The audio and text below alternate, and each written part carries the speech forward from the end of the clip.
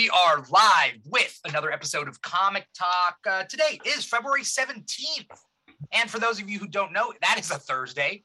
And for those of you who don't know even more stuff, new DC comics are released on Tuesdays. New Marvel and indie comics are released on Wednesdays. And we're here on a Thursday, here to talk about this week's releases of comics. If you are seeing our faces, you are seeing us live streaming. That is live stream to volume.com/The Keeg Show. We're streaming to twitch.tv/The Keeg Show, and then also to YouTube and also to Facebook. So if you can see our faces, you already know. I'm your host, Dimithri Perera, and we got two guests that have been on the show multiple times before, and they're here to help me talk about this week's releases of comics. First up, we got Michael Meade. What's up, Michael? How's it going? Hey, man. It's going fantastically well. Thank you again for inviting me. I'm always a pleasure to have on. Thank you. Yeah, it's always great having you. And I just realized that any questions that I ask you guys, I haven't necessarily cleared with you guys. As far as I try to come up with a topical prompt that has to do with comics for the time of year. So I'm going to figure that out, and I'm going to get back to you. So hang tight.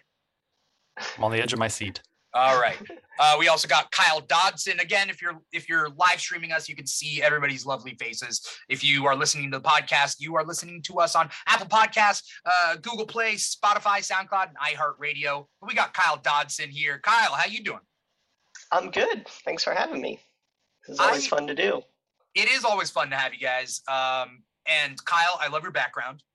Oh, thank you. I do. I gotta say. That being said, for anyone not watching the live stream and they're watching the podcast, they're like, "What background? What's in the back?" You want to explain this very nuanced choice? It is the Batman the Animated Series Gotham cityscape with a bat signal that probably isn't correct, because it's just shining flat against the sky, not really up in the sky. Like if there's a big vertical plateau mesa, like a wall that you could do outdoor theater experiences on. If with a projector.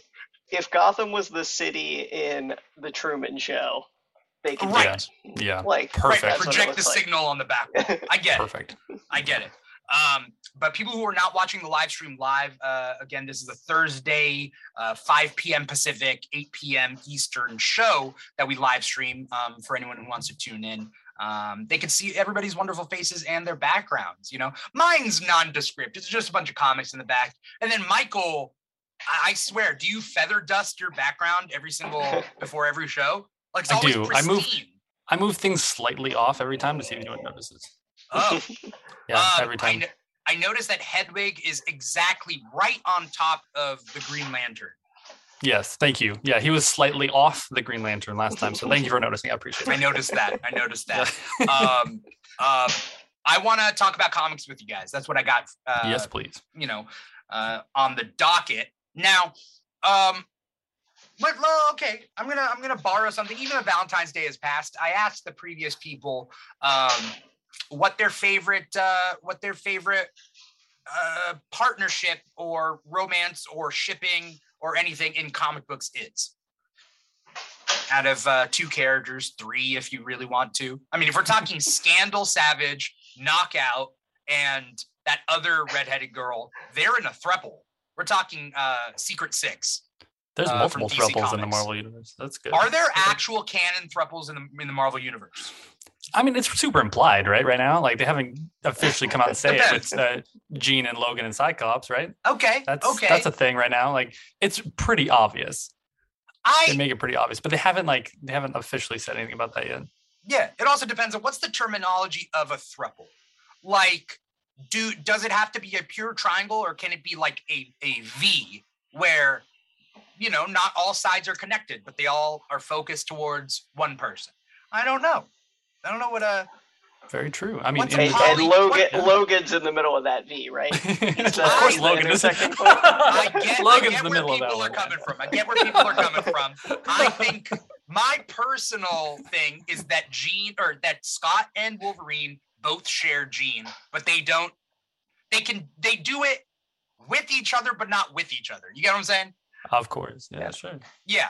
So they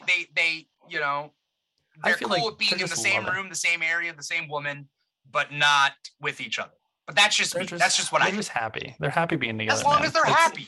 That's all they that matters. are happy. You can see that. I feel like they are. They're growing out for sure. They're hardcore broing out. They're hardcore. Yeah, they're hardcore broing out. So I don't know, because I also think that Scott has Emma on the side as well. So is that a polycule? Is that a polycule? Is that what that is? I think you're right, Dimithri, because like when they first one of the bigger hints, right, was their bedroom scenario, right, a long time ago. Right. And Jean has the middle one, and Scott and Logan have two connecting ones. Yeah. But I would think that if Jean and Scott were like together, they would share one. No, I think it's because Emma is also in there and will visit Scott on occasions. Yeah. So there you go. I think you're 100% correct. That's what I think. And also, it's not like like Wolverine and Scott have adjoining bedrooms to Jean, but I don't think they have like an underground tunnel to each other. So no.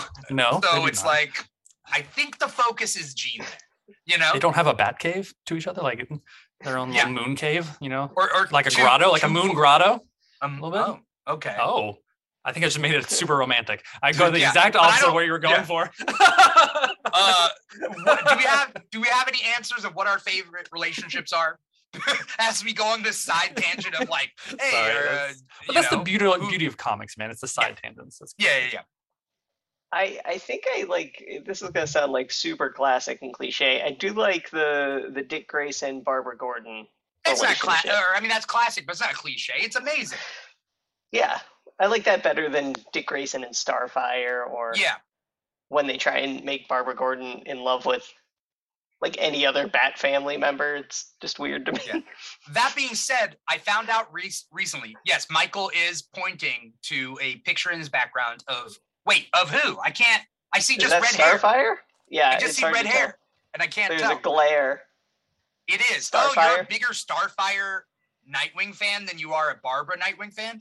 If I could turn my camera around, it's literally I have a wall of artist commission work of Nightwing and Starfire. This is the smallest one.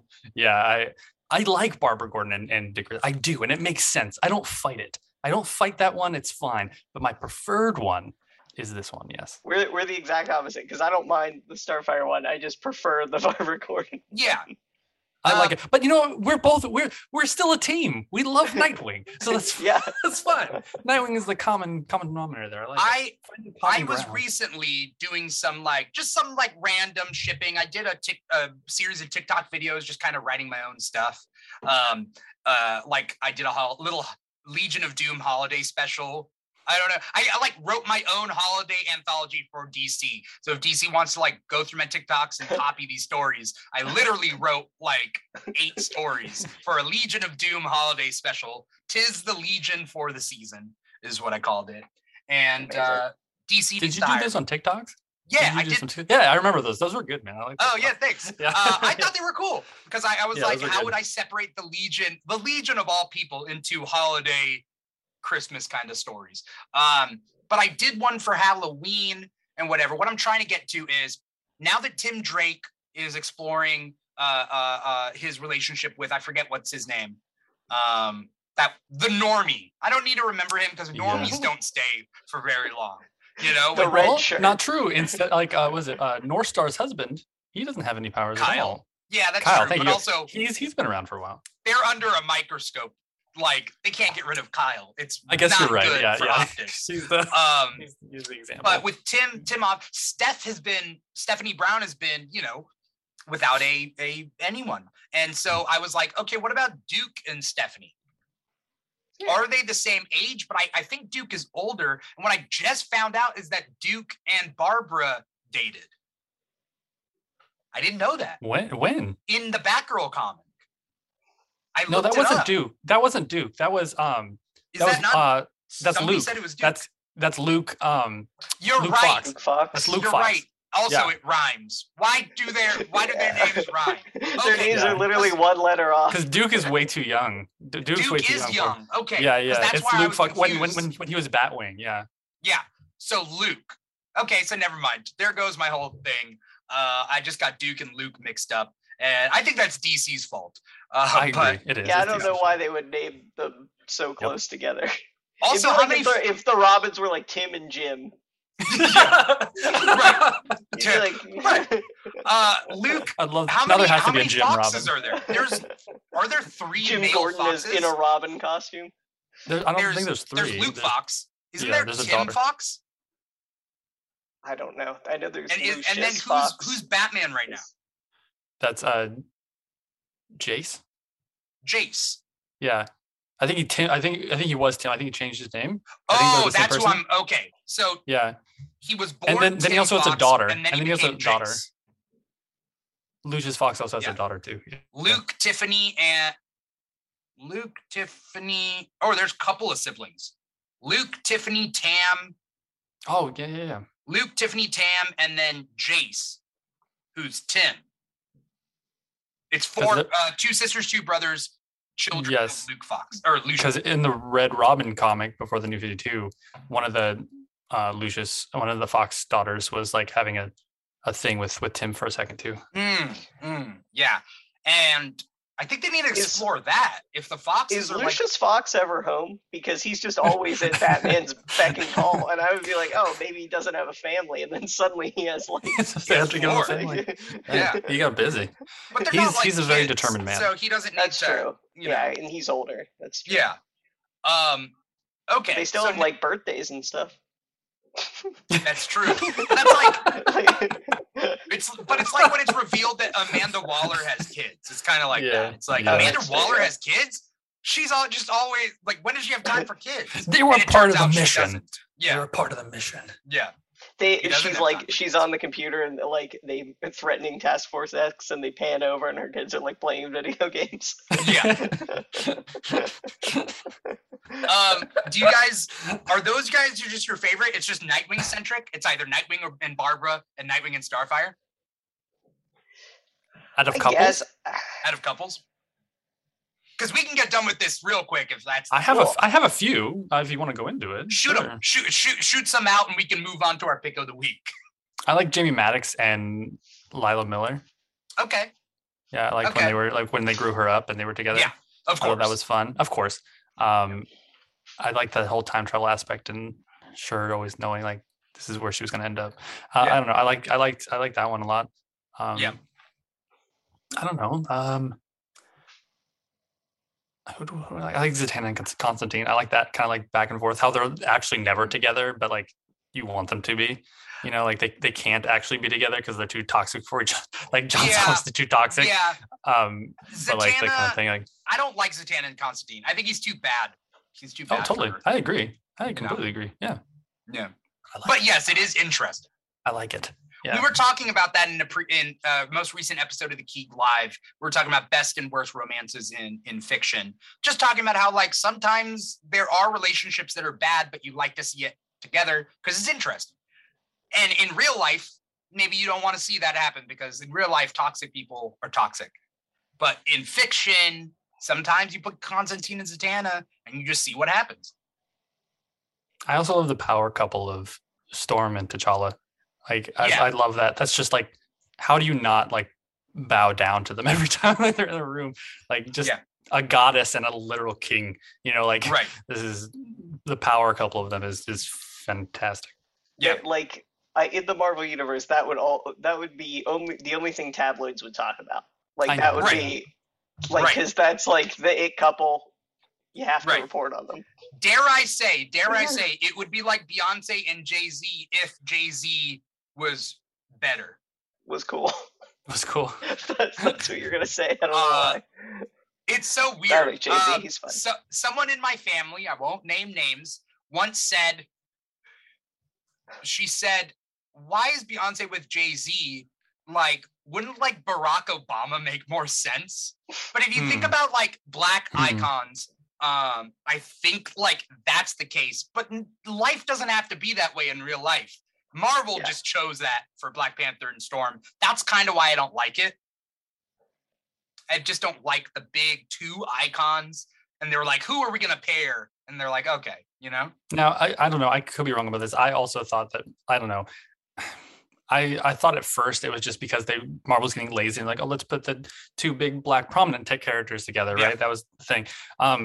but I don't know. The more they wrote them together and their stories evolved from that, I like them together, and I like their stories, and it works for me at least.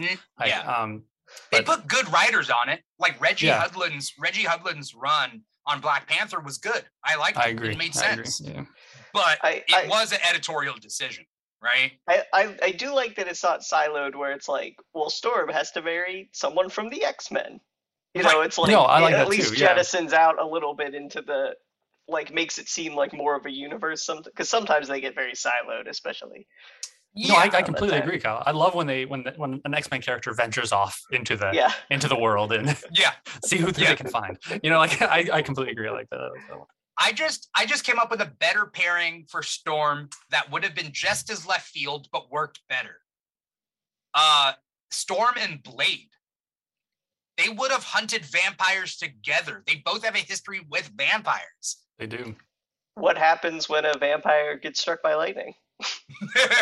We're gonna find out. Like, okay, they would make a great vampire hunting. I don't know, man. Like could Blade be with anybody? Like his attitude and he's very mission centered. It's not Wesley Snipes. Blade. No, I mean, have you been reading like current Blade? Like he's very Wesley Snipes. Like the current Blade. Like especially. But you know he can put time aside for romance. His of course for romance. But you see him having a long-term relationship. Like Storm is a woman that deserves long-term committed relationship, and Storm deserves the best.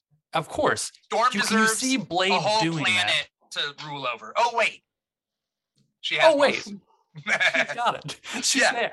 Yeah, this is the culmination. This just makes sense. Yeah, right. This is all coming together. But before we move on to picks of the week, people on TikTok are saying essentially that like, once X-Men get released into the MCU, like the whole balance of power shifts. Like the queen of Marvel Comics is Storm. It's not Invisible Woman. It's not Wanda in the comics. It's not Captain Marvel. It's Storm in the comics. So once Storm reaches the MCU, like the queen of the MCU right now is Wanda, I think, or Captain Marvel, like one of the two. But they don't get much play. Yeah. They're not getting much play. But the point being is that, like, Storm's the queen. That's it. Yeah. You know?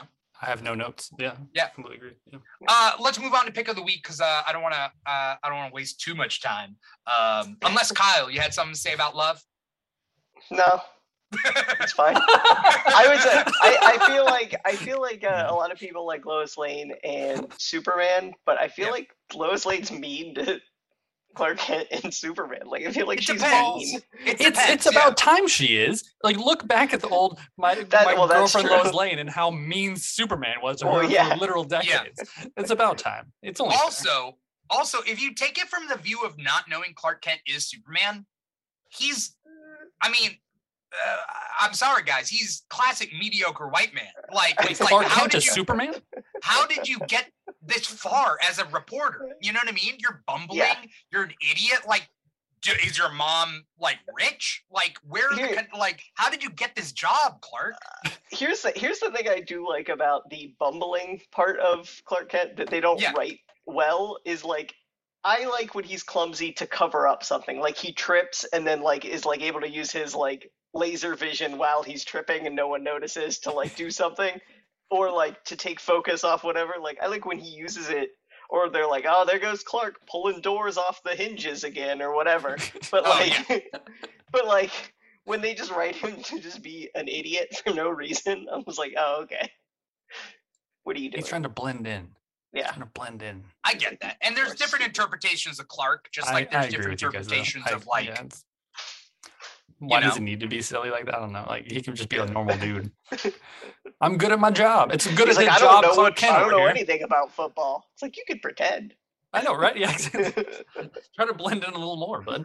You know, like come on, man. I want to know what your guys' picks of the weeks are. And keep in mind, I got these covers queued up, so I will show the pictures. Sorry, I'm talking weirdly and whatever. I'm listening to a couple different things right now. Anyway,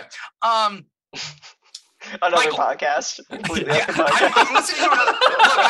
Look, it's the old classic like sitcom thing where it's like the husband is like at the anniversary, but like he's listening to the sports radio or something.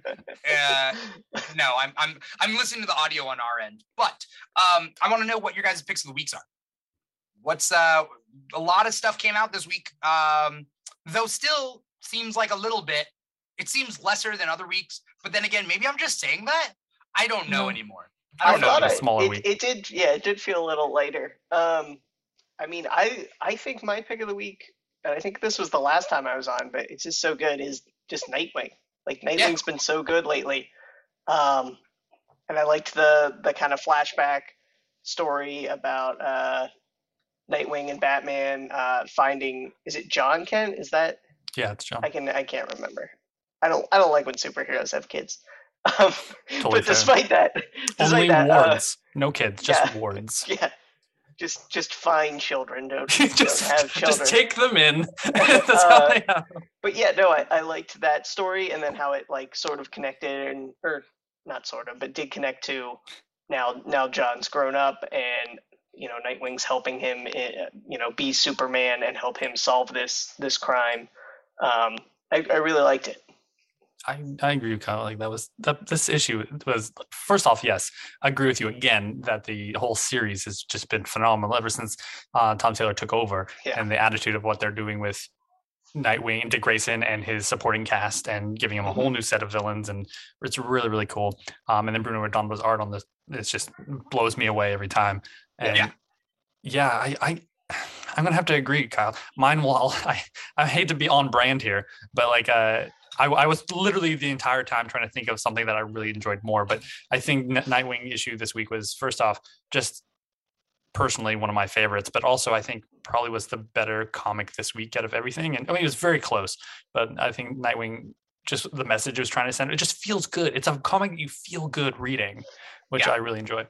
And any other comic like this, like where they're kind of setting up part one, or like they're setting up a thing, and then at the end it was like just part 1 of 2, and I was like, oh, that feels good, because it didn't feel like it's just filler to get to the mystery. Like there's like where they kind of just will stretch it out. If it was like part 1 of 6, I'd have been like, oh, okay, but like it's gonna be pretty much wrapped up next month or whatever. Yeah, and I liked it. Didn't feel so like, sometimes that Marvel, when they're about to like tie into something, right, the story seems to just drop off to fit in the tie-in, right? This one very much welded into the next issue, so that the issue before translated very well into the next this one, so it didn't feel very cut out, even though it was a very planned crossover between them. And I like the whole setup, because you don't really know what's going on until like the very end, right? Which is very, very cool. You think it was just going to start out with them together. No, they do backstory. They do character development between them. The whole scene with, I can never pronounce his name, Superman's robot. That scene was great. Kellex, thank you. That scene was crazy good. Yeah. And, like... you dropped your baton at increasing speed or something? Yeah, exactly. He throws it at him. He's just petting Barbara's like, there's a robot petting her dog. Sorry. So good. And Michael, you did a TikTok on Nightwing's Batman pajamas, right? Yeah, I mean, that just makes sense. Of course you would wear Batman pajamas. Of course. Yeah. And then, but again, back to Bruno Redondo, like that's the artistic choice at this point. And then giving Barbara Gordon like all his Dick Grayson band shirts, right? All of them have to do with Dick Grayson in some way. And just made Teen Titans go. They just made Teen Titans go DC canon. Like, she has a shirt now. It exists in the DC. Oh, I didn't know that. Yeah. I didn't notice her shirt. Always look at her shirts. Her shirts are different every issue, and they have something to do with Dick Grayson. Bruno Redondo is one of the best artists working right now. Do you guys agree or disagree? Oh, I agree. Yeah, he was just on like the top list of 2021 at the end of the day. He was on the top 50 list. Our comic artists. Who are your guys' tops? Oh, sorry, Kyle.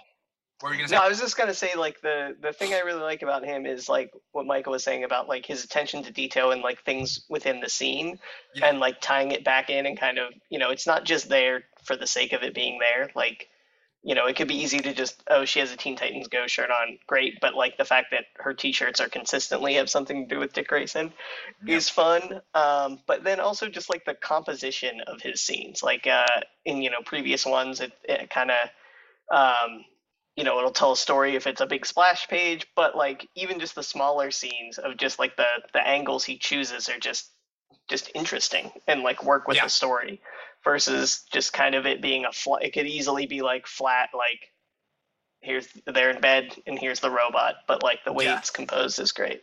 Yeah, but the thing is, like even his flat work, exactly. Right? One of the last issues wasn't all. If you take out all the pages and line them up, it's one big panel. Like he was playing around with that, and I like usually I'm not a huge fan of something like that. Like they've tried that before in like older comics, and it doesn't. I don't think, in my opinion, works very well. This one it did. It worked very very well. The story just continues through this ongoing panel, and it was such a cool idea. Obviously, you shouldn't do that for every issue, but like every so often, this was a cool experiment, and I really liked it.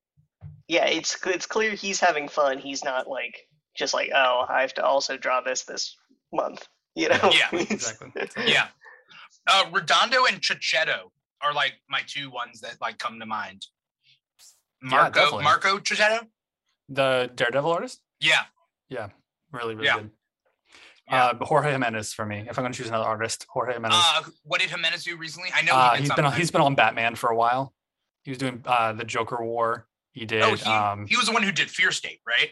He did Fear State. He did the Super only Sons. good thing about Fear State was like the art. The art was great. Yeah, that's what I'm saying. Jorge Jimenez is one of my favorite artists. He did Super Sons. He's the one to do Super Sons, and then I found him on Earth 2, the Earth 2 comic a long time ago. Ridiculously good. He's one of my favorites. Yeah. Okay, so both of you guys are picking Nightwing 89, and that's fair. That's fair. Nightwing 89 was. Do you want me to go with my second choice? It was a very close second. What was your second choice? Thor, the new Thor issue. Thor 22. Donny Cates' Thor. Yeah. Donny Cates' Thor is just blowing me away. That was a good one, and I saved an image from it that I will post on Instagram at the Keeg Show, because I've been posting a lot of comic book images recently. I don't know if you guys noticed, but I have. Please never stop doing that. It's really, really good. I like that. I think it's like, finding the good ones. And then I had to I did one off of Avengers 53 or whatever it happened recently, where Namor, like Thanos, like Kid Thanos comes in, and then Namor just like punches him real quick. It was super fun. Yeah. No, I like that. My old store. Actually, Comic Quest, they post these. Comic Quest, Lake Forest, California, great place to find comics if you're in Southern Orange County. But their social media, the owners post like every week. There's like the most weird like comic book sound, and they'll do like Lammy or whatever. It's like the weirdest one they can find of the week, and I love when people do like stuff like that. It's fun. Definitely. Tell me about Thor 22. Thor 22, Donny Cates has been phenomenal on writing this Thor series. It's really picked up in the last few issues, and not only in the story but in popularity as well. It's like flying off any store shelf at the moment, and just the way he's writing Thor, like I don't know, you didn't think you could like cap out Thor's power, and he just keeps going there, trying to find new ways of making Thor. First off, having a villain for Thor to fight in a way that doesn't feel one-sided, but also making it also feel one-sided in the villain's favor. So I don't know, it's so dark but also extremely lighthearted. It's so dramatic in so many different ways. It's really, really fun, and I wish I remember the artist's name, but the art on there is just ridiculously good. Is it Klein? Nick Klein? Yeah, I don't know. I didn't look, but I should, because that artist is ridiculously good. It fits the story so well, which I love when that happens. I love when you get an artist and writing together that they team up on the story and it just works so well. Yeah. Oh, definitely. People don't realize that, like, or at least some people don't realize, is that comics is not a genre. Comics is a medium. Because you have so many stories you can tell. And because of so many stories you can tell, there are so many different types of art that you find the best artist for your story, and like hopefully it works out, because there are certain runs and certain things where you'll read a Batman comic and it'll be like, does this fit? Like somebody just died in an alley and you guys look like chibi characters. Wire, But you know. But that's what I'm saying. There's like several like artists that I'm not a huge fan of, but work on certain stories. Like, and for some reason they're writers too. Like Jeff Lemire is one of my favorite writers, but he's like one of my least favorite artists. But Okay. Sweet Tooth, his work on Sweet Tooth works completely well for that book. Same thing with Frank Miller. Frank Miller, I'm not a huge fan of his art, but Sin City, the grittiness of his art worked for Sin City for me. Like it's so, comics in general are so cool because they'll flip me like that. Like I can just look at a Frank Miller art and I'm like, I'm not a huge fan, but then if we're going to the Sin City world, like, it just switches my perspective 180. It's just really ridiculously cool. Yeah. I mean, my favorite Frank Miller piece of work does not have him as the artist. It's Batman Year One has David Mazzucchelli. No, exactly. Like his writing, like, I'm like his wriing. Yeah, I just wasn't a huge fan of his art. Yeah. Kyle had Nightwing. Then Michael had Thor, and my pick is probably Detective Comics 1053. Mostly because I caught up. Well, I didn't catch up with 1053 comics, but I caught up after Fear State, like right after Fear, or like at the tail end of Fear State, and then I caught up. And Detective Comics 1053, it's like a weekly comic right now, but it's like two comics in one, and they're both really good stories, and I'm fine with that. And the main premise is that like there are I mentioned this last week, Arkham Tower, which is Arkham Asylum, but it's a big skyscraper in the middle of Gotham City. That's where Arkham is now.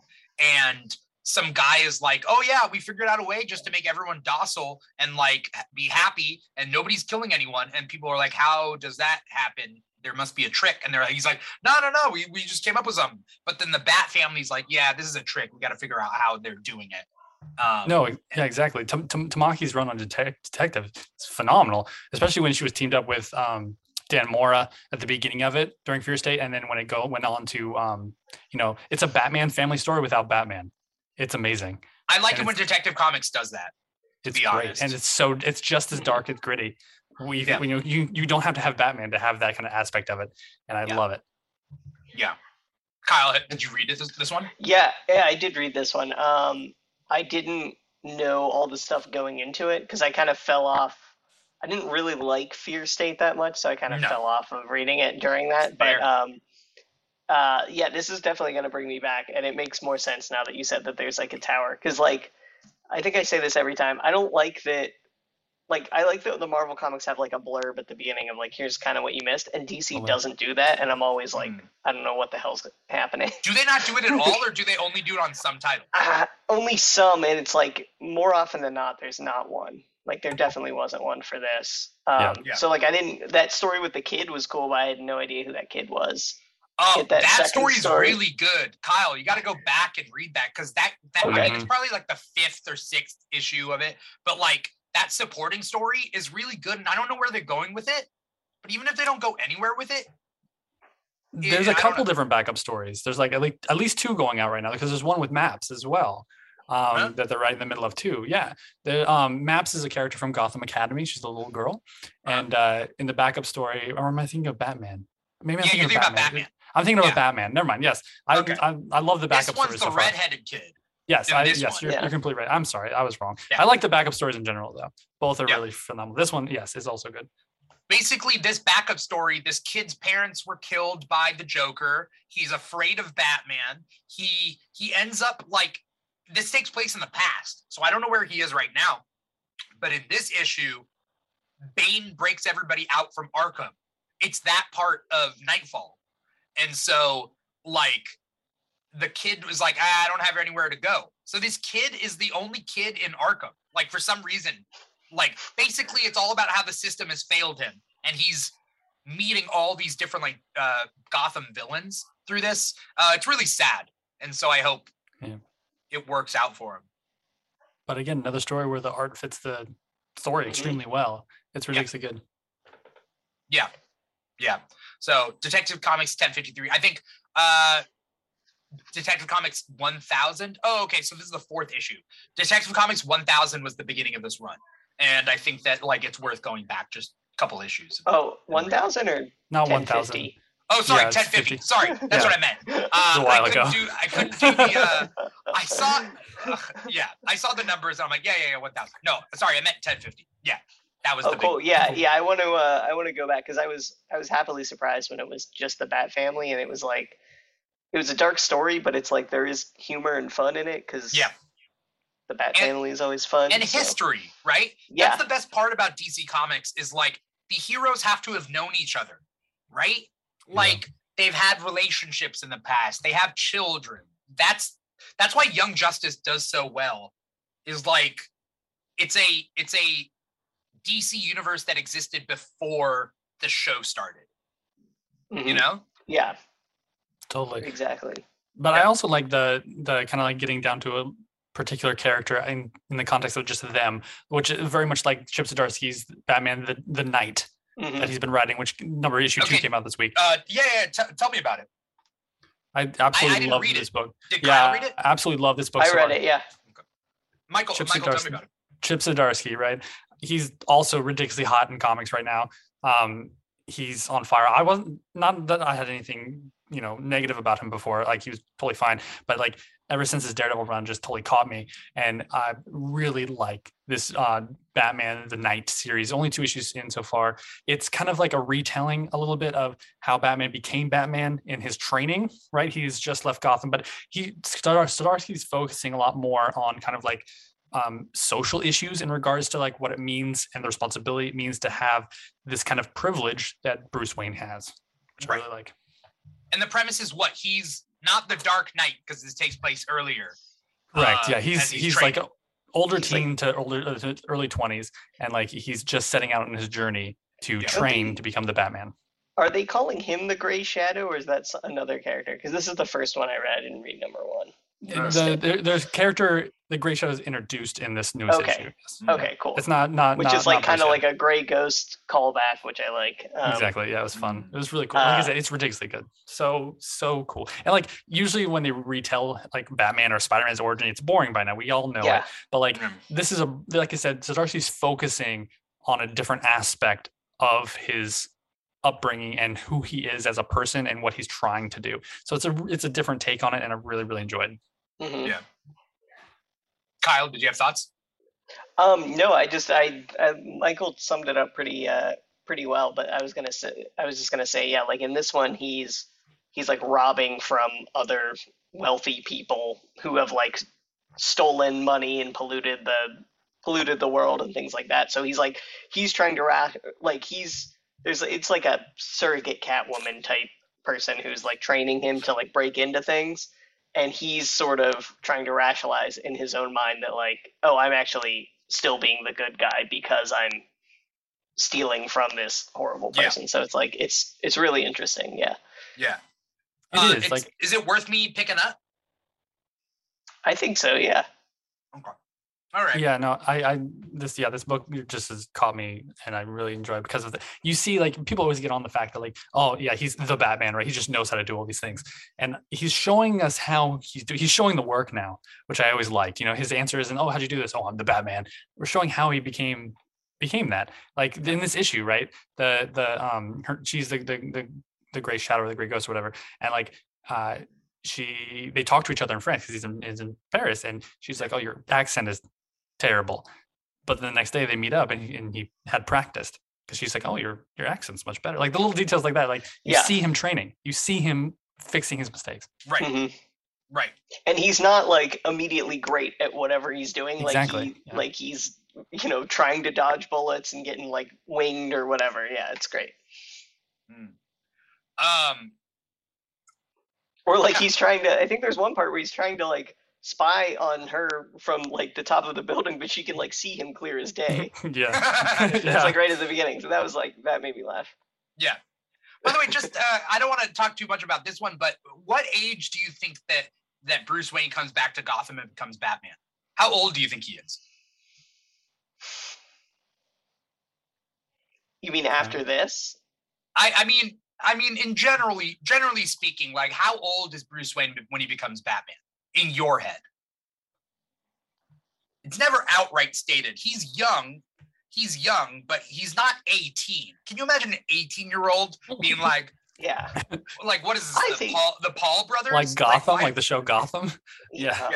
I think I think he would be like mid-20s. Because if I assume like, okay, he has like nothing else to do in his life. He basically burns through school and maybe like graduates at like 16, and then they send him off to some other academy. Right. And then from there, he just does all his training. Like he has 10 years worth of training or something by the time he comes back. Right. And when he comes back, he has to be like young enough that he can still have like the board of whatever Wayne thing take care of it. But also like still have like power. Like now he has power of attorney if someone's signing for him or making decisions for him. So I think it's like that kind of area. Right. Because we take Batman for granted, right? Suddenly he's Batman, but we're like, well, he was young once, right? He's gonna make mistakes. We want to think of Batman as the best at everything, and like he is in this fictional context, but also he wasn't born with those abilities, you know. And so I feel like Batman Begins was the first one to kind of like show that. I mean, other than Batman the Animated Series, but like live action, like you could see him just getting beaten up. And so I thought that's cool. And at the beginning of that one, he's like in a prison. Yeah. Or like one of the first flashbacks we see. Oh yeah. Which is like which was interesting because I was like, oh, why is Batman in a prison? Or why is Bruce Wayne in prison? Yeah. And it's like, he probably got either he put himself there to test himself or he got caught, you know, breaking in somewhere, stealing something. I did like that line though when they're like, "Oh, you're stealing." I'm like, I'm not stealing anything. And it's because it's like Wayne Tech stuff is what they're taking. Yeah. Like that was cool. Yeah. Yeah.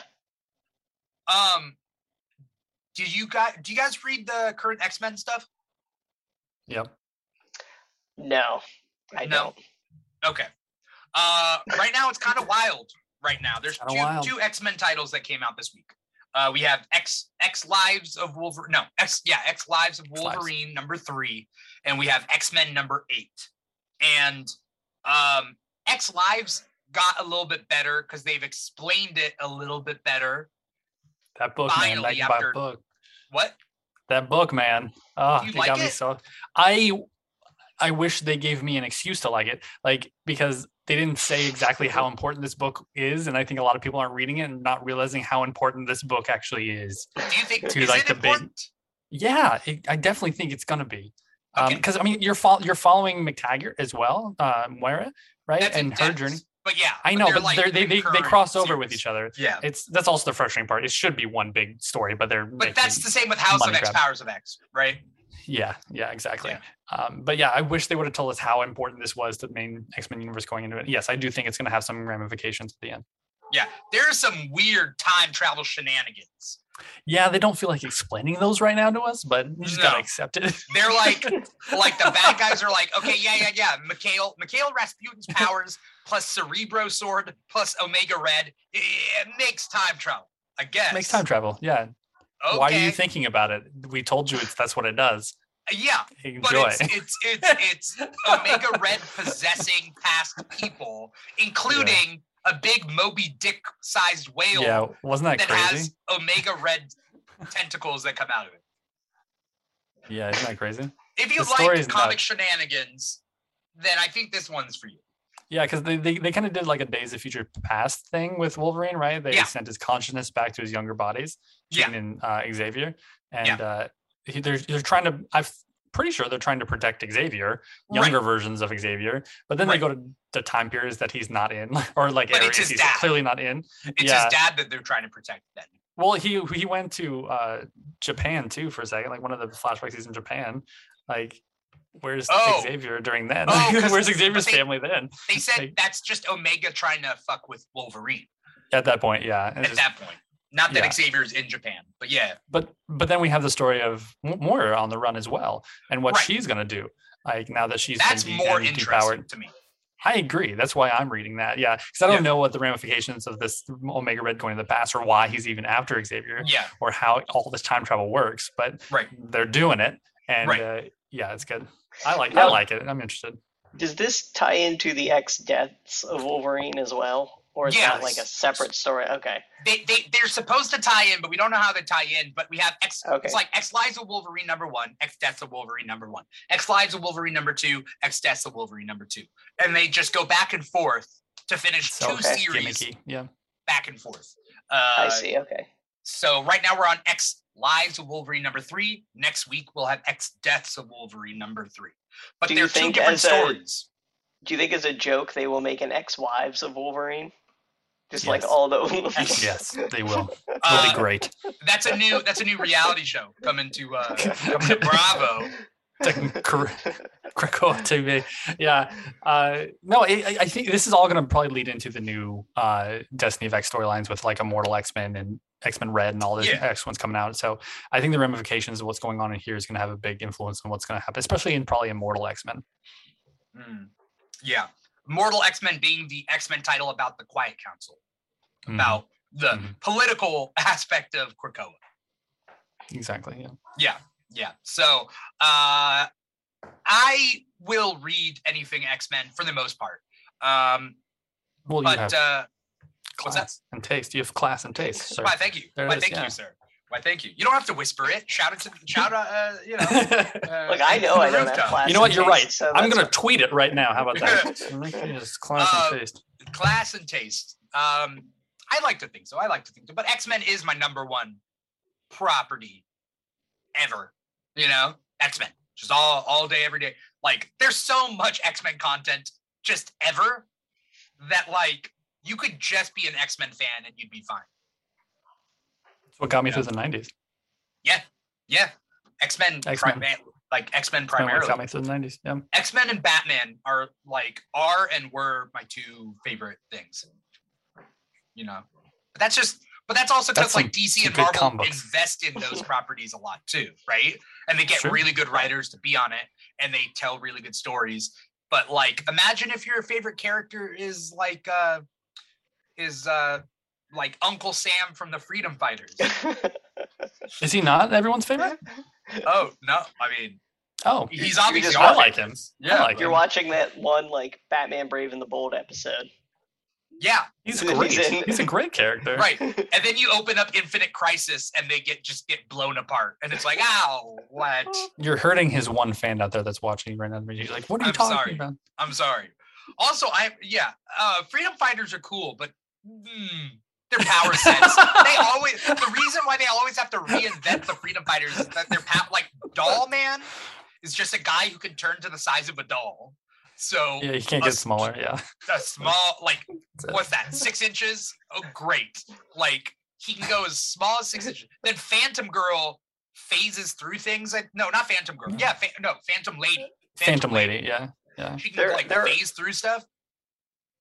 Their powers are so stuck in the time period of when they were created, when they're like, isn't this cool? And then they were like, well, what if you could shrink smaller than that? And they're like, oh, yeah. And then arbitrarily in the 30s, they're like, I don't see anyone ever shrinking smaller than the size of a doll. Why would you need to be more than, why would you need to be under 6 inches? There's nothing down there. Right. And you're like, oh, okay. That's true. It's true, though. They split the atom and people were like, what? Yeah. Right. I mean, that's one of the Freedom Fighters too. What's his name? He explodes. Like he's like an atom bomb. But he can only explode one. Human bomb.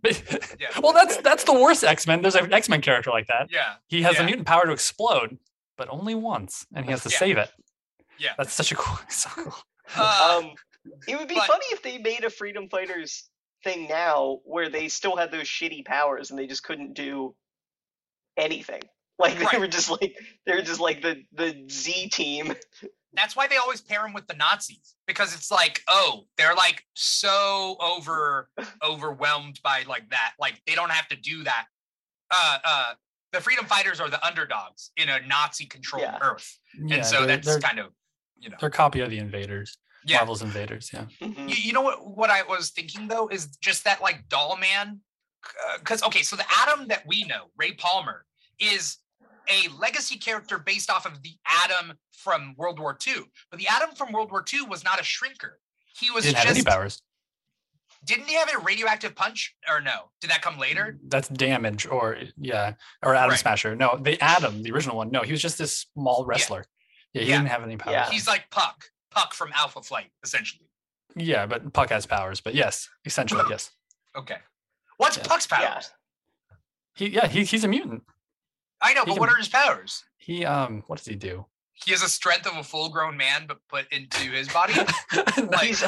I always find that he's just there. Like he's just there. He can do something. Okay, do I have to look that up? I totally forget what his powers are. Puck is only there so that you can draw a full team and have someone in the front row that doesn't cover everybody.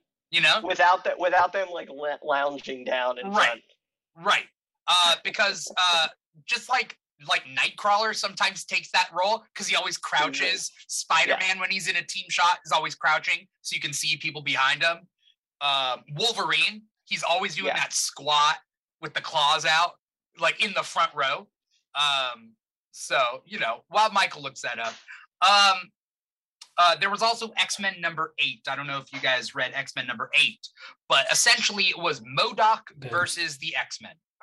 And not much interesting things happen, though the art is amazing.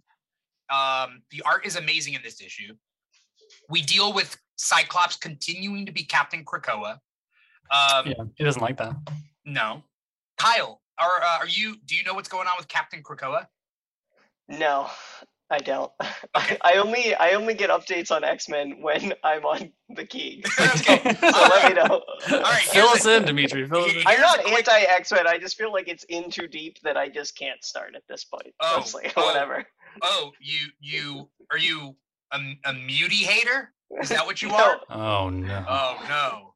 Get off this show. Basically what has happened is Krakoa has the resurrection protocol, right? We know this, that the mutants are capable of resurrecting themselves through this, chain of command and protocol and whatnot. Problem is that the world does not know that mutants have this power because the world would probably ask for it themselves. They would just do work very hard to kill the resurrection protocol. So they're keeping it a secret. Problem is that Cyclops dies in public. He is killed on purpose, and he can get resurrected, but he can't show up in public anymore. So instead, he has a suit now called Captain Krakoa, and he's pretending when in public to be a different person. He's pretending to be Captain Krakoa. It's like the Great Saiyaman. If you're a Dragon Ball Z fan. Totally, yeah. Oh, yeah. I thought you said the Great Sandman. And I'm like, the Great Sandman? And then I had to figure out Sandman from which universe. We're talking Marvel Sandman or DC Sandman? And then which DC Sandman? I just looked up the costume. It kind of does look Great Saiyaman. Like Saiyaman? Yeah. It's the helmet, man. It's the helmet. Yeah. But the helmet has like some foliage that comes out the back. It's kind of weird looking. But so Cyclops has to do that when he's on mission. Yeah. Crow is all plant-based anyway. We also see in an infographic that Forge has created the suit, and it's a prototype. It's for Cyclops to test the suit. Did you get that far, Michael? Did you read this one? Yeah, no, I'm all caught up. Yeah, I read this week's. Yeah. So the infographic essentially says that that's a Krakoan battle suit meant for mutants that don't have offensive powers, so that they don't die. So they're saying they brought up Artie, Leech, those type of people who if they get Sentinels come, they'll die. So oh my god, imagine Leech in that suit though, because you super strength and flight, and then he has the ability to turn your power off. Yeah. Right about to punch, and he turns your power. That would be a formidable match right there. Yeah. Put Leech in there. Yeah. Yeah. So basically, Cyclops is testing the suit. Anyway, the point being is that MODOK is experimenting on a virus on a cruise line, and they have a couple, if not more than a handful of jabs at, pun not intended, jabs at COVID. Because MODOK is like, oh, these places are cesspools, and he's like, this is where you go to test communicable diseases. And so him and AIM are testing out this new virus. And so is he wearing a big mask? No, he's a mutant. mask. Like a big, like a giant one. Yeah, Over his arms. over his arms. I guess that he doesn't have ears, huh? Yeah. Yeah. Anyway, so pretty much nothing happens other than they defeat MODOK. And then we see a little bit of a moving forward between Sync and X-23 Wolverine Laura. Their characters have this, like, it's complicated, Kyle. Just trust. It's complicated, but they're in love, but Laura doesn't know it yet. But it's complicated. That should definitely be the tagline of any X-Men story. It's complicated. Hold on. Hang with us. Right there. Right. Featuring the X-Men, you know? Right. The Summers family tree. It's complicated. It's complicated. At this point, I'm so used to it that earlier when you said that Storm, like, is in charge of Mars, I was like, sure, why not? Of course. You didn't know that? She is. No, you didn't know that? I was like, of course she is. All right, of course she is. Yeah. The mutants have terraformed Mars, and because they terraformed Mars, they have claimed Mars as their second, like, that, you know, mutants' homeland. And so there's Krakoa, and then there's these like other mutants from Araco. I say Araco. Some people say Araco, but it sounds too much like Iraq. Anyway, the point being is, so I say Araco to call them the Araki people as opposed to the Iraqi people. Like, we already have those people. Like, so that's what. Anyway, that's the side thing. The Araco people are on Mars, and they're like a warlike mutant, like, split. Okay. And Storm is like exploring her warrior queen side by ruling over Mars. So exactly where you think the X-Men would end up, right? That's exactly where we need to go. It's great. I think it's funny because, like, for this whole time, humans have been saying, mutants, why don't you go away? And then they go away to Mars, and they're like, no, Mars is ours. Even though the humans didn't colonize Mars. So it's funny. There's so many layers to this X-Men saga that, because, like, the X-Men, the mutants are colonizers. They colonized Mars, but at the same time, nobody wanted them on Earth. But then the humans, they just want it every which way. That's what, like, you move the goalposts, and this happens in modern day with everything. Yeah. It's like, you can't kneel, but you can't protest, then you can't riot, then you can't, like, so then I guess the only option is sit down, shut up, right? It's kind of like that. Yeah, I completely agree. Yeah. Did you have any thoughts real quick about X-Men number 8, Michael? Did anything I forgot? No, I like that they were touching on Sync and X-23 a little bit, because I wonder if they do that every once in a while in this series, and we'll want to see where they're going with that. And then, you know, with Sync at the end, you know, doing his thing, and I don't want to spoil it for anybody, but I thought that was kind of a shock for me. Like, ooh, yeah. But yeah, and then the whole thing with Scott going into MODOK's mind. He had Jean put him in there, and like I like he was just barbecuing, right? He has this whole like sun and thing MODOK does in his daydream, and I don't know. It was an interesting issue. I think we're going to be tailing it in because I think they're going to redo something coming up with the whole Destiny of X series. But I like it. I like where it's going. I like this team for sure. This team, definitely, because it makes you wonder, like, why Sync on the team and Rogue on the team? I still don't know. Well, I mean, I can see that. Yeah, they both have mimicry powers, right? But Sync's probably a little. I think he's a little better at it, obviously, because he doesn't even have to touch you. He's just being around you and like taps into it. Question though, with Sync's powers, can Sync up to more than two, or like more than one person at a time? Because Rogue can combine powers, right?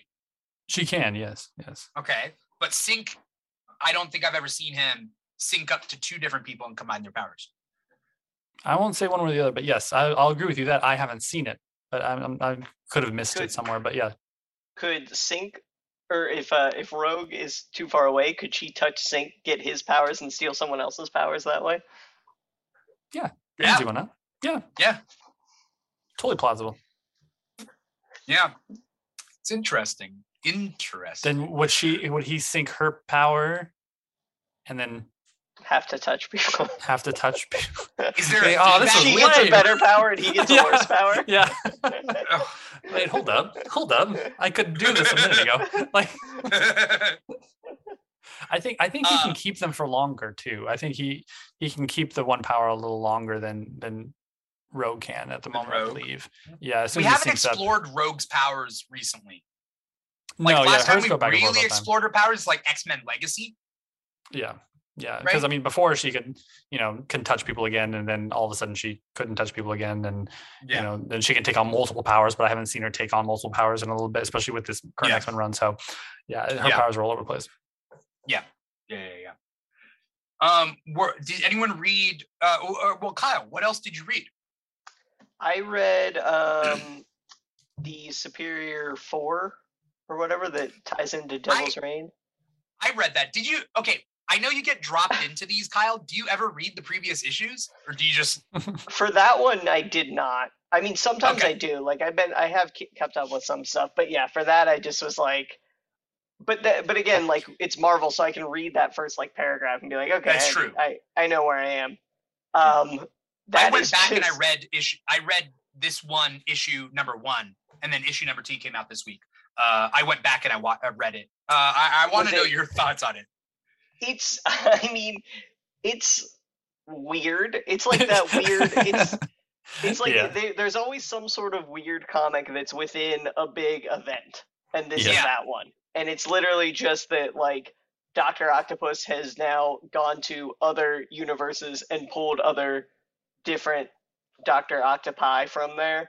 And, but they're all, like, it's like, oh, of course there's a Hulk version that has 4 Hulk arms. And then, of course, there's a Ghost Rider version and a Wolverine version. So like it just like kind of doesn't make sense. It's just that character with like Doc Ock glasses on. They don't really act like Doc Ock. They just are Doc Ock-esque.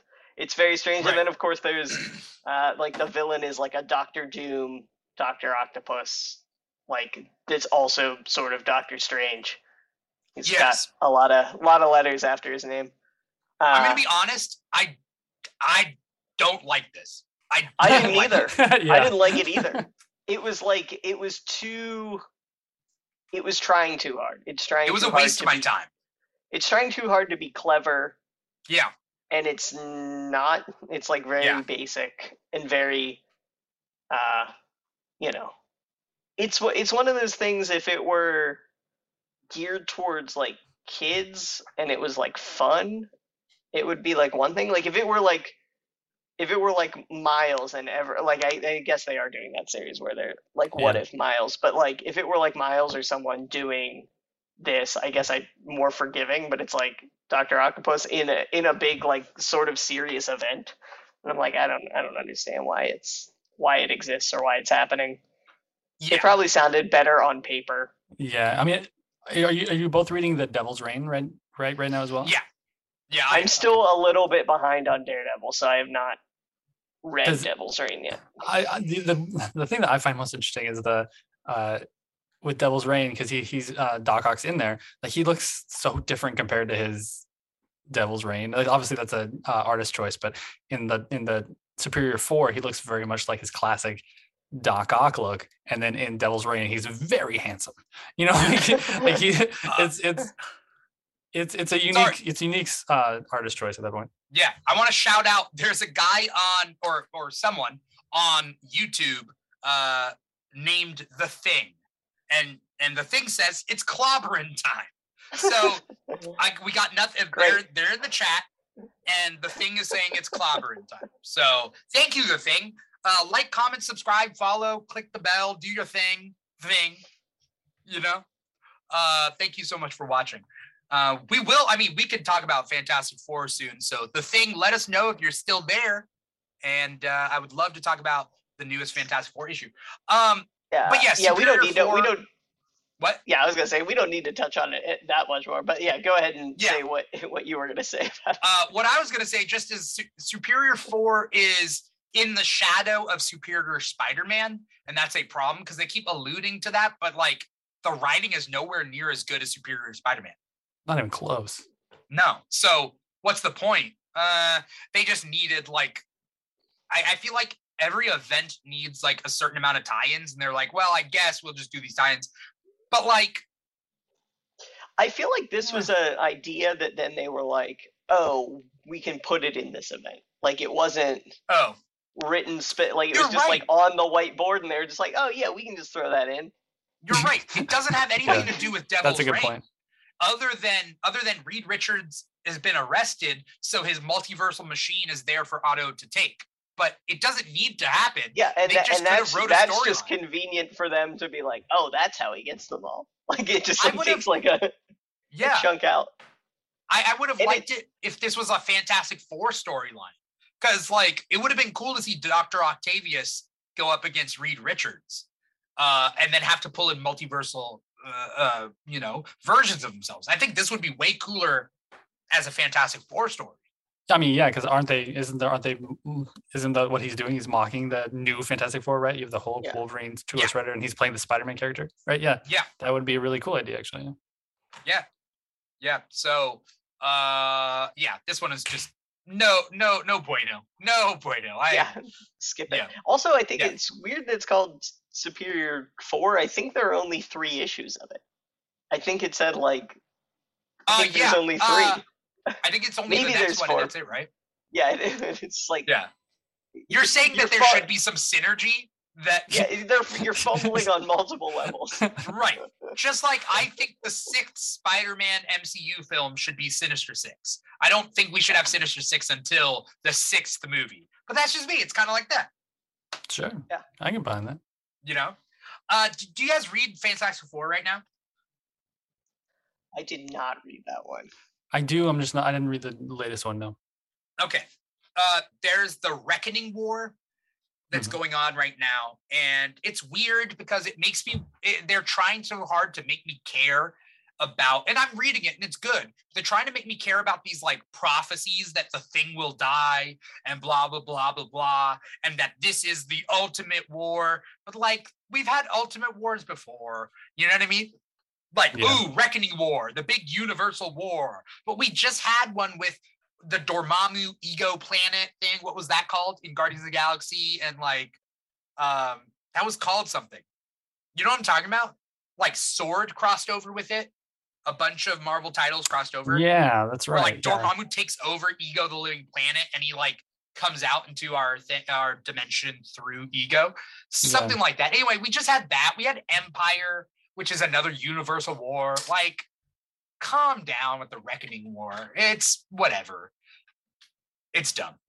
Basically, the premise is that back in the day, the Watchers gave weapons to a race of people, and that race took those weapons and they created war from it using the Watchers' own weapons. And then the Watchers are like, we won't meddle anymore.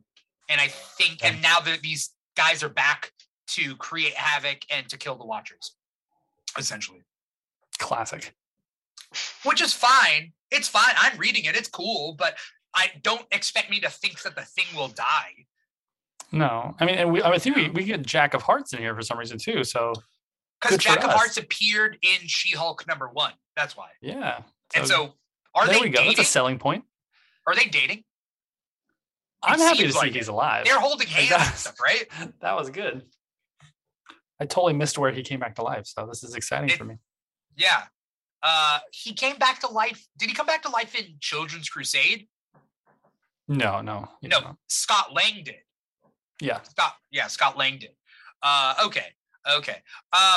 I also just think it's nice that a normal-heighted man is sleeping with She-Hulk.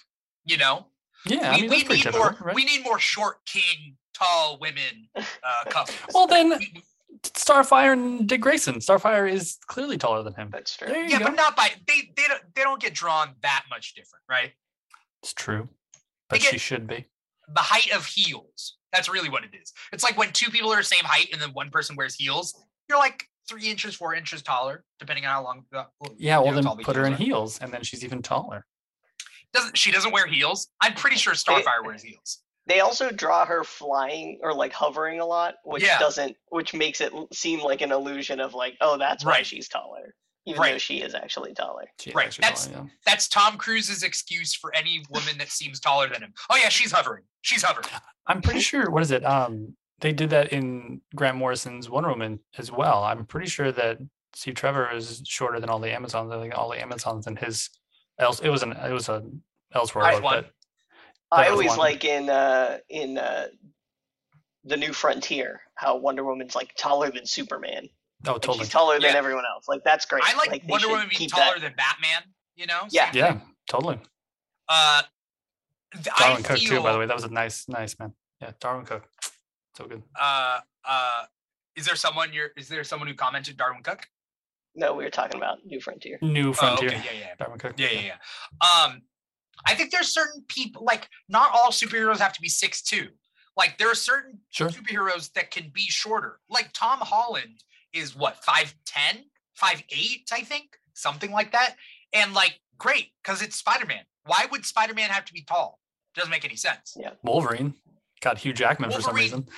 Wolverine for definitely should be short, but I think he should be Hollywood short, which is 5'7". As in MCU, in the MCU. Sure. I think that because Taron Egerton is 5'7". I am 5'7". So yes, am I a 5'7" enthusiast? Yes. Sure. You know, but also Wolverine, Taron Egerton is my choice for Wolverine. He's 5'7". He could pull it off. I think he's a joy. And I think do you think we're gonna get a Wolverine? Did you think that I don't want us to get a Wolverine? I don't want us to get a Wolverine for now. Here's my prediction. Yeah. Here's my prediction. It's been my prediction for a while. I think that, and now with the multiverse, I think it's solid. If we see Wolverine as we know him, it'll be like Hugh Jackman in a multiverse, small thing. Yeah. But I think the Wolverine in the MCU will just be X-23. Like, she will just be Wolverine. Like, they'll just do her. And we will have never seen the previous I'm cool Wolverine. with that too. Because that way it sets it apart. You're not comparing them to Hugh Jackman at all. It's just like, I'm definitely cool okay with that. Yeah. That being said, if I'm thinking about the history of the MCU, if Wolverine never existed or that Wolverine did exist for X-23 to be here now, I don't know. So I think I think they'll just say like multiverse. That's their new answer for everything. I don't want someone doesn't want to sign a contract. Multiverse. Now I hate it. Sure. No, why is it John Cheadle? Multiverse. Like, I hate the idea of I've said this before. I'm not a big fan of the multiverse in the MCU, mostly because I think it's too early and it ruins everything. People are like, oh yeah, Robert Downey Jr. can just come back as a different universe Tony Stark, and like then we get Tony back, and like why do we? It's so bad, and I don't want the X-Men to be brought in through the multiverse. That ruins the whole point of the X-Men. The X-Men, the mutants are an inevitability, a natural, organic inevitability. I mean, that's to have like X-23 as the prominent Wolverine easily. Then X-Men's always been around. They've been in hiding. Yeah. Logan has been around. We can introduce him later, and that's how you still get X-23 to make sure Wolverine is still here. Logan is still here, right? Yeah. He's just not fighting anymore. He's off to his own thing. We have X-23 being the prominent one, and it's still there. So yeah, perfect. Yeah. That's a separate thing, but yes, okay. That's a separate thing. Man, the multiverse has been like the Multiverse of Madness trailer comes out, and then people are like, "Oh my god, that is definitely Tom Cruise in the superior Iron Man armor from the multiverse." And I'm like, where's the? My thinking is Tom Cruise is a big enough actor that if he was in it, we would see him full on in the trailer. There's no way that they would keep that a super secret. I don't know. They've kept bigger secrets, right? Well, yes, but they tip it. They would tip it more. You would. Do you think we hear someone's voice? I don't know. But like, yeah, we do hear someone's voice. Do you think that's Patrick Stewart playing Professor X? Yeah. Yeah. Okay. I think so. Look, he is one of the most recognizable voices. It's like, if it were like him or Gilbert Gottfried, those are like the two people I'd be like, that's 100% them. Yeah. I also think that their trailers purposely mislead, and I'm cool with that. Totally. I like that better than. I'm glad we've graduated for that, because it used to be like you would see the whole movie in the trailer. Yeah, but Marvel for like 2 phases, it was like the whole movie was in the trailer. Something that I bring up a lot is Lego sets. Like Marvel Lego sets don't spoil the movie. And which is crazy because the Lego sets, they're like, we don't know what to make. And they're like, well, just like, think about like random things you would make. So for example, the Spider-Man No Way Home Lego set has the black and gold suit, which you can see in the trailer, fighting the Vulture. But the Vulture's not in the movie. They're just like, let's just do that.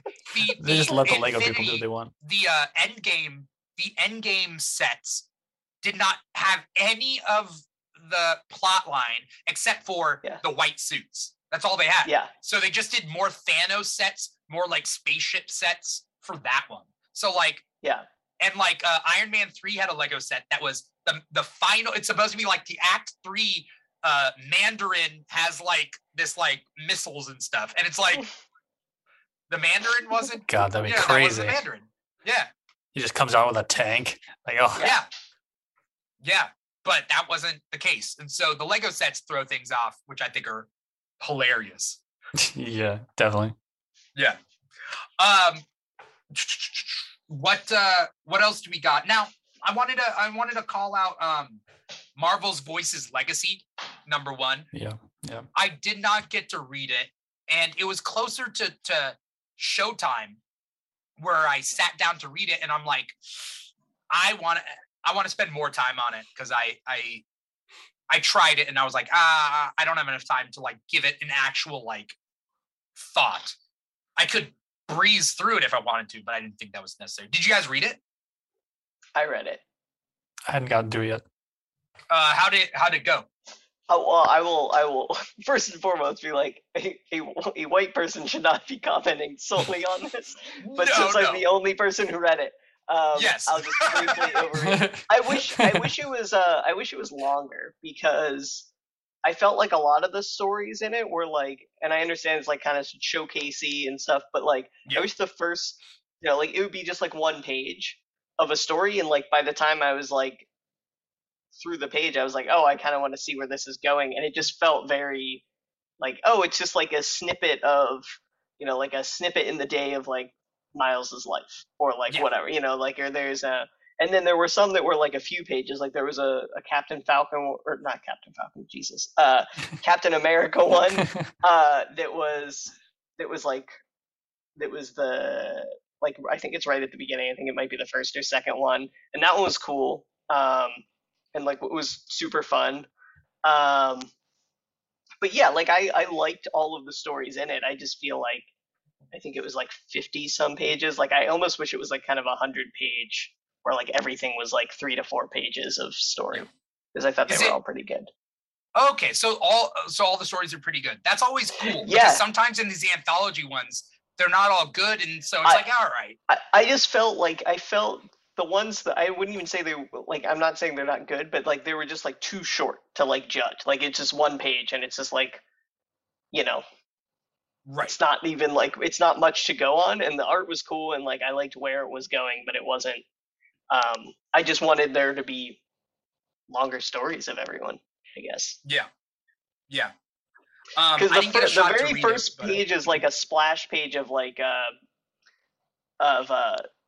T'Challa talking, and it seems like there's gonna be more, and there's not. It's just like a splash page of like him talking, and then it's like, oh, it's the Captain America story, and you're like, oh, okay, yeah. But yeah, the artwork's phenomenal on everything, across the board. These books have been relatively great.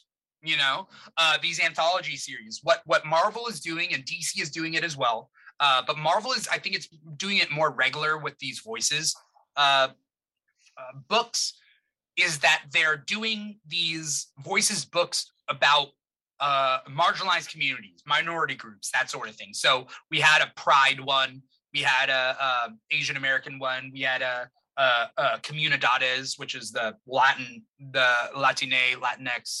Latin community one, and so, but they're also getting the writers and the artists from those communities to do those stories, which has been pretty great. Now, the only problem is that you need to put those artists and writers onto ongoing titles, and not just keep them around in your drawer to take out during, take out your menorah during Hanukkah and you put it away. Take out your, you know what I mean? Like, don't do that, Well, Dimitri, I think we talked about this, or someone I was talking about with this. Yeah. This is very, very simple. Yeah, exactly. It's great that they're doing this, and I don't want to downplay it at all, because these stories are actually legitimately good, and the creative teams that get on these are amazing. But like, it always seems like, look, we did it. We did our quota. We did, we let some people talk and do their thing. Cool. Now we're gonna get back to our stuff. Like, that's what it seems. That's just a big complaint that I've been hearing a lot about these. They don't, like what you said, they don't hand off then to these creative teams to this bigger stories.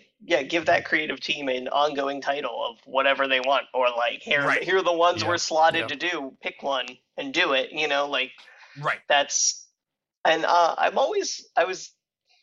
kind of like wary about I liked that all the stories in this were like fun and uplifting and positive, because I feel like sometimes they get the direction of being like, be down and sour and or whatever. Like, one is fun and the rest are just kind of like, I'm sure so, like, this was nice. I'm sure they have like a editorial decision. They're like, do what you want to do, but do it about the pride, do it about the optimism, as opposed to, you could do it about social justice, but let's leave things optimistic. And they're probably doing that, right? As opposed to a story in this being like white America will never accept us type thing, but rather what can we do to make things better? Yeah, there's a really fun one with Moon Girl and Devil Dinosaur.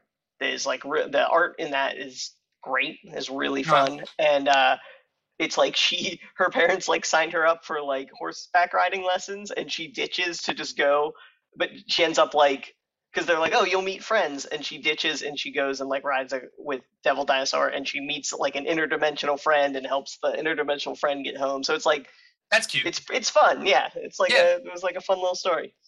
Yeah, that's one of the longer ones. Marvel's getting better with these, because I remember one of the first ones I remember, it was the Women of Marvel. This is before they had the branding of Marvel's voices. They had a Women of Marvel one that was not good.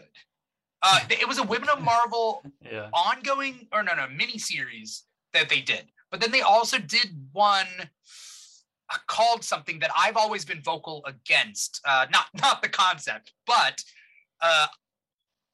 I thought some of the stories in there were like half-baked.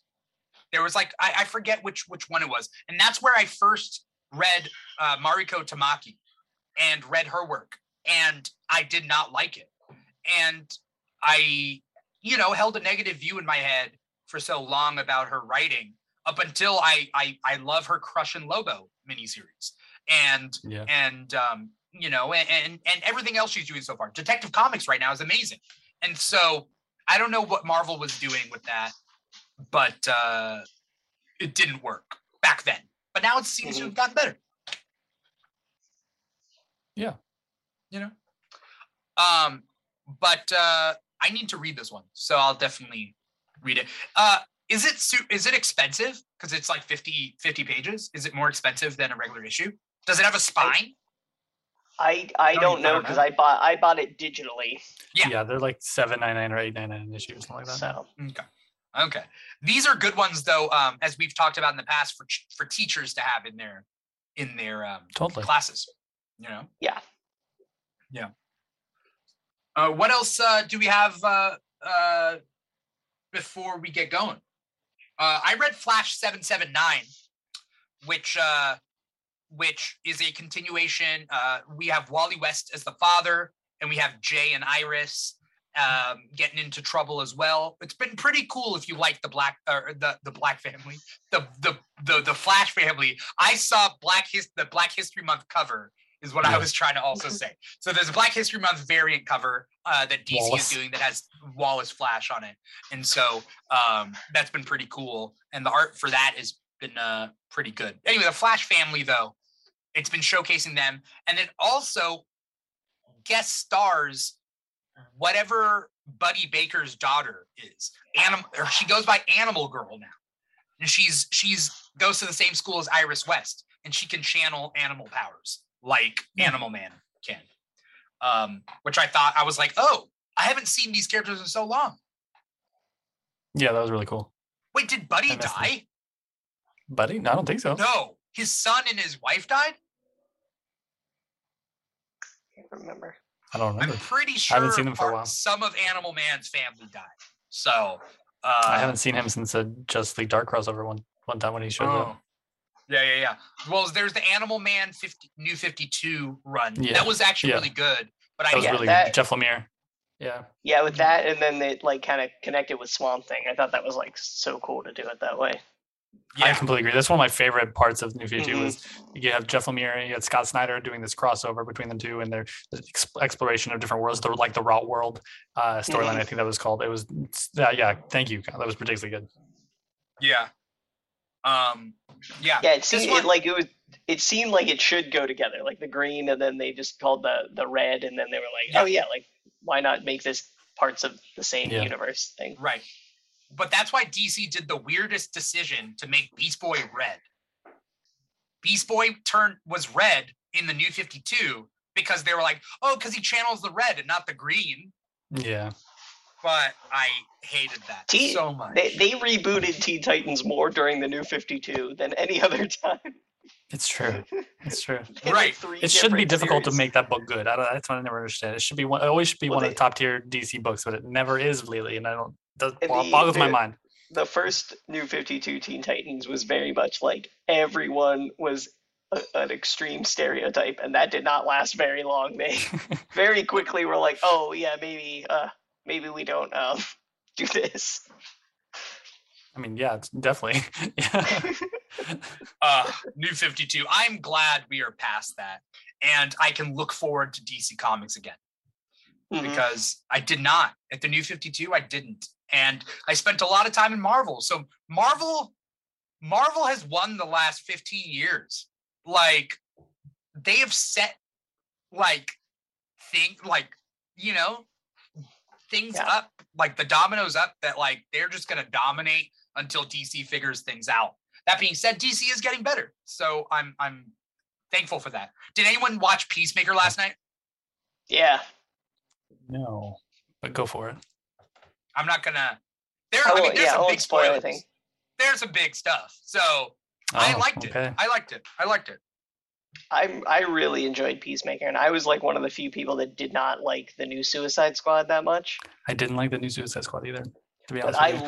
It was fine. It was fine. It was a Peacemaker. Because I liked him in it. Like, he was one of the few characters I liked in the movie, and I was like, oh. Like, I just thought he was more interesting than everyone else. Really?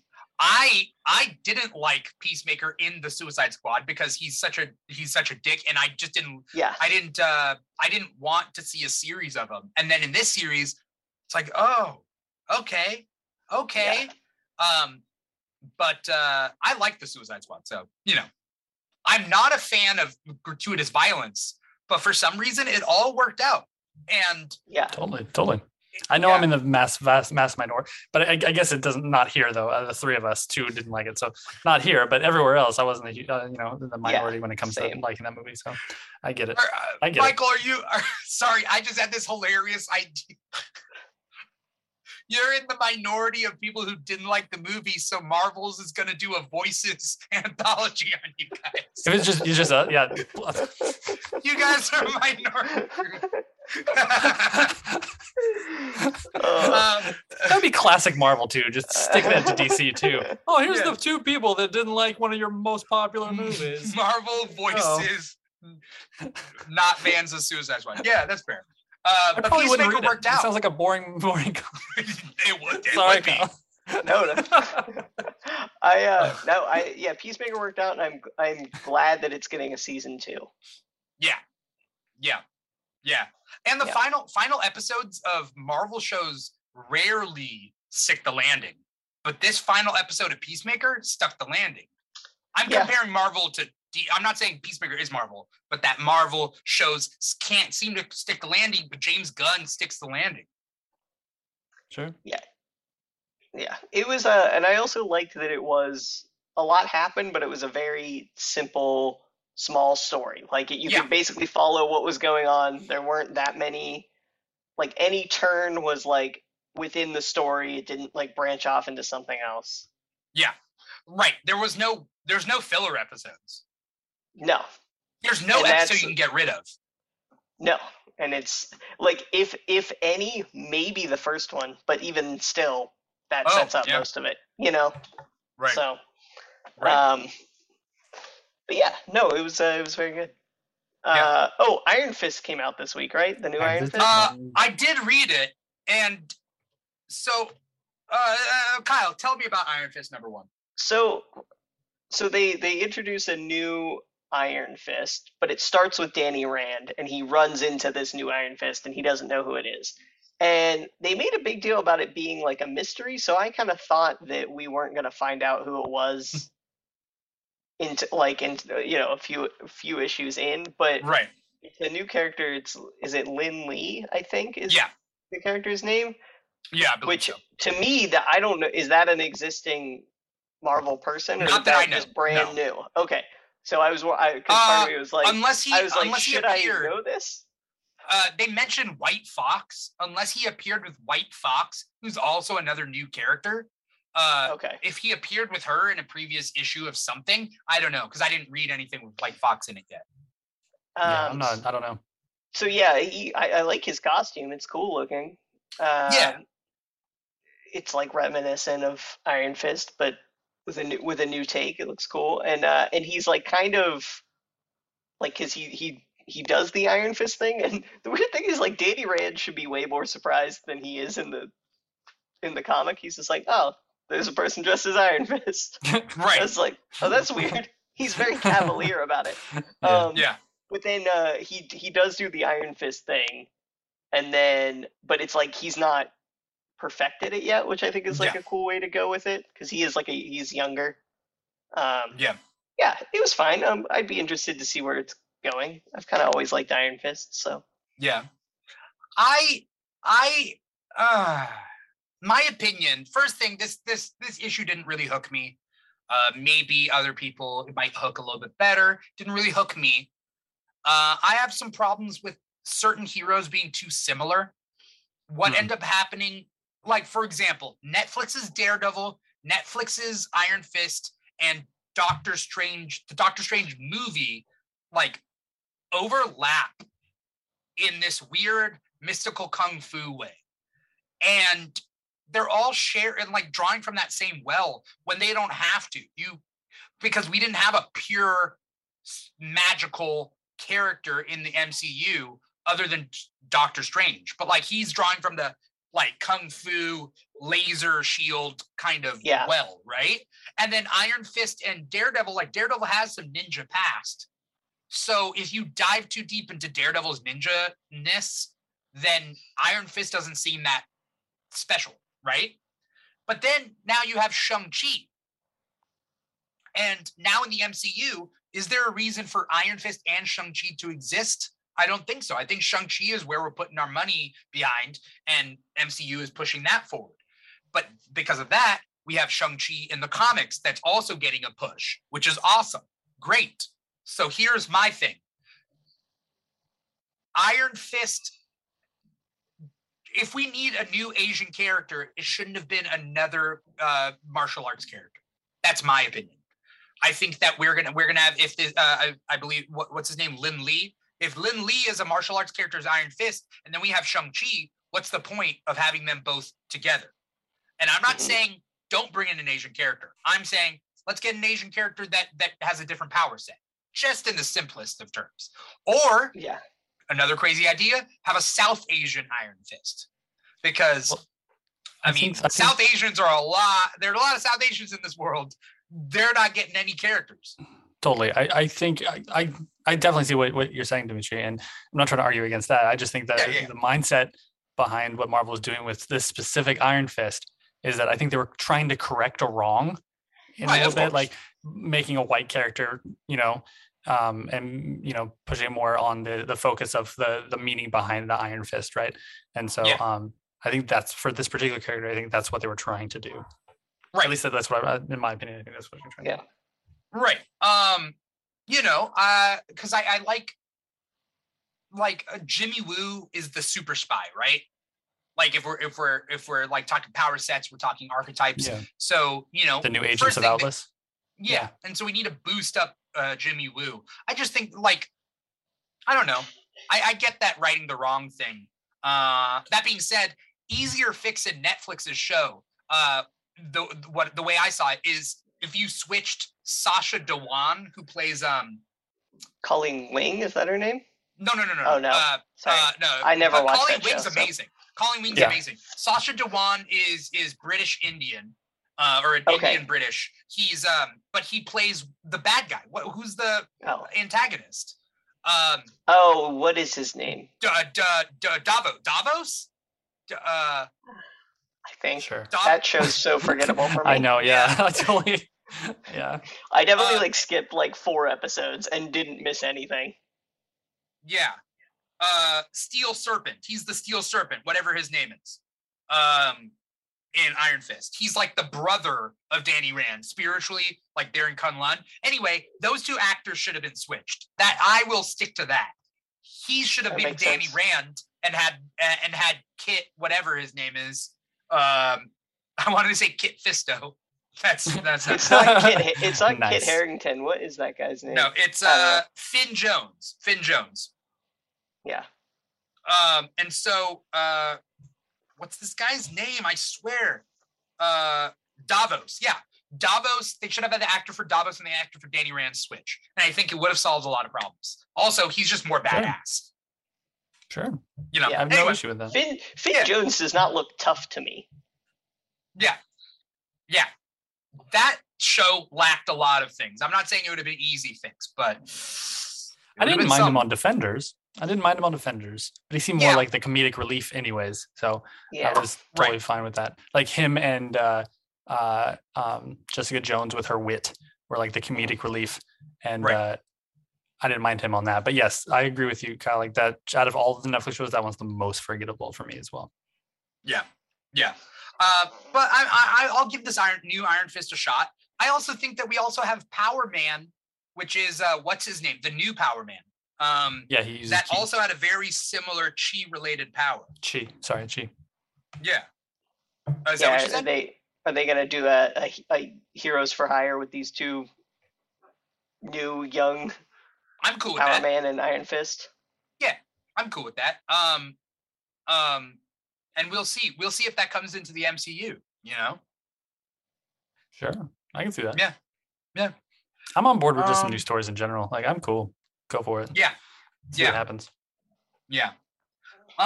As we close up this episode, I don't know if you guys had any final thoughts on anything that you did or did not read. I meant to read Primordial number 6. I did not get to read it, but Michael said it closes out. This is the end of the story.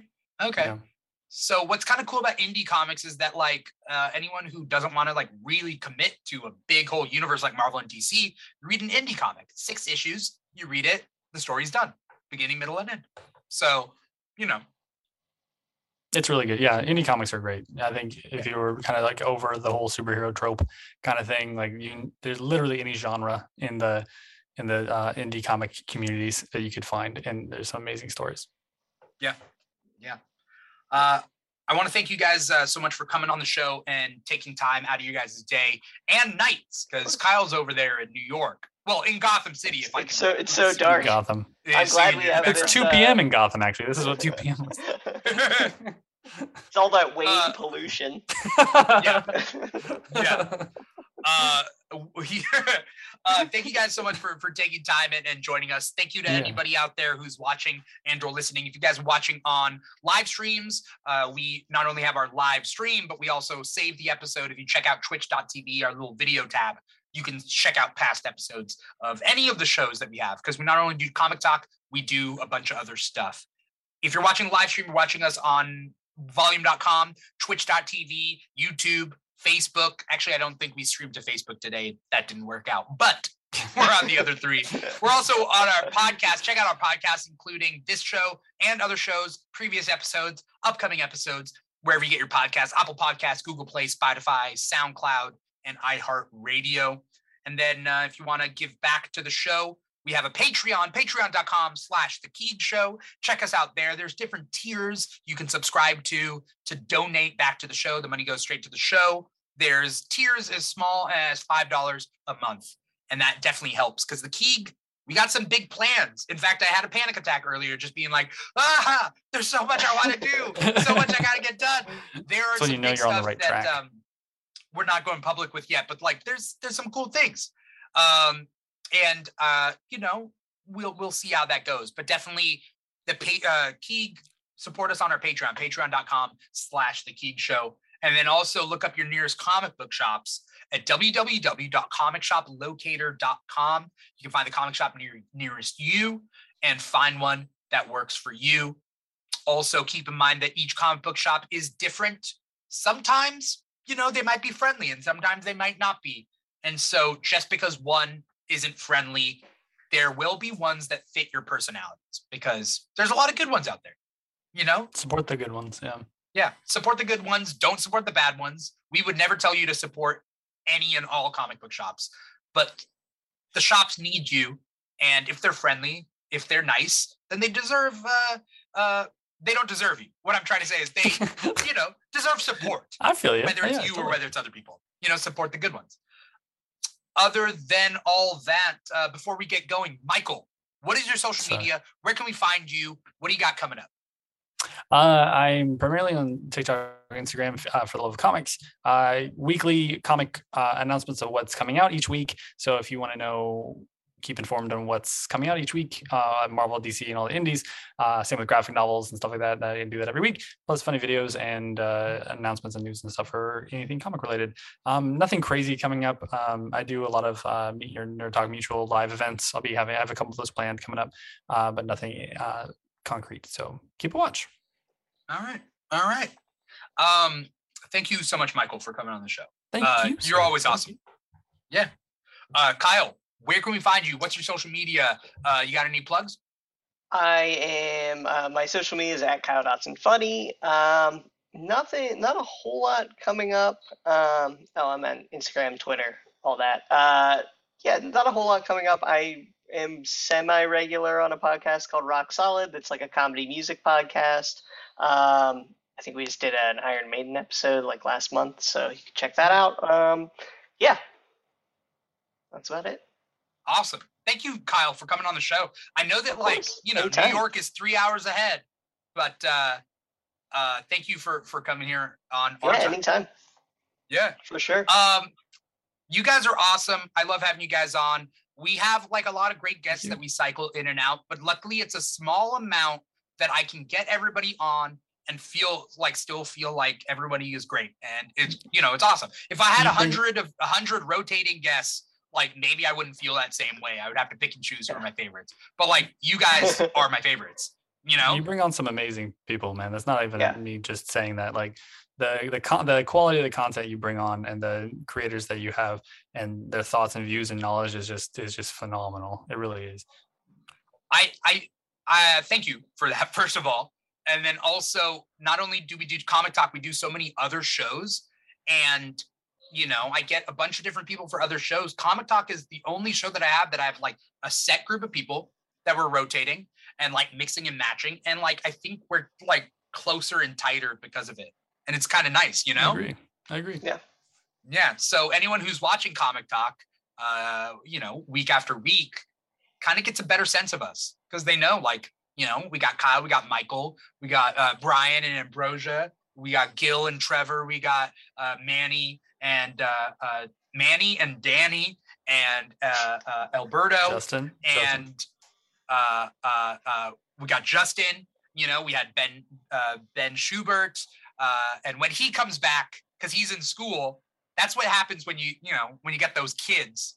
When you got those kids, they got to leave for school, and then they can't come on the show. But when Shuby Dubert's back from school, I'll have him back on the show. So I'm really happy that I have you guys. So thank you guys so much for being a part of this. Yeah. Thank you.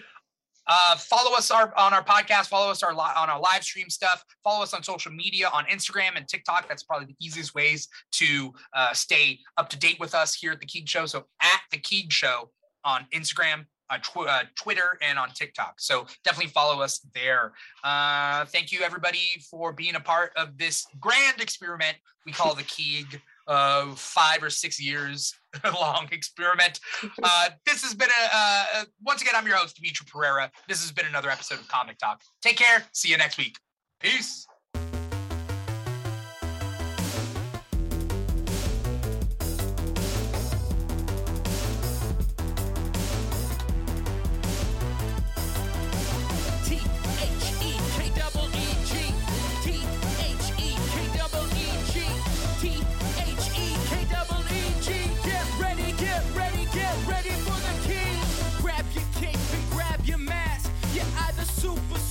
Super fast, gotta beat the boss and get the loot, 'cause it's the king.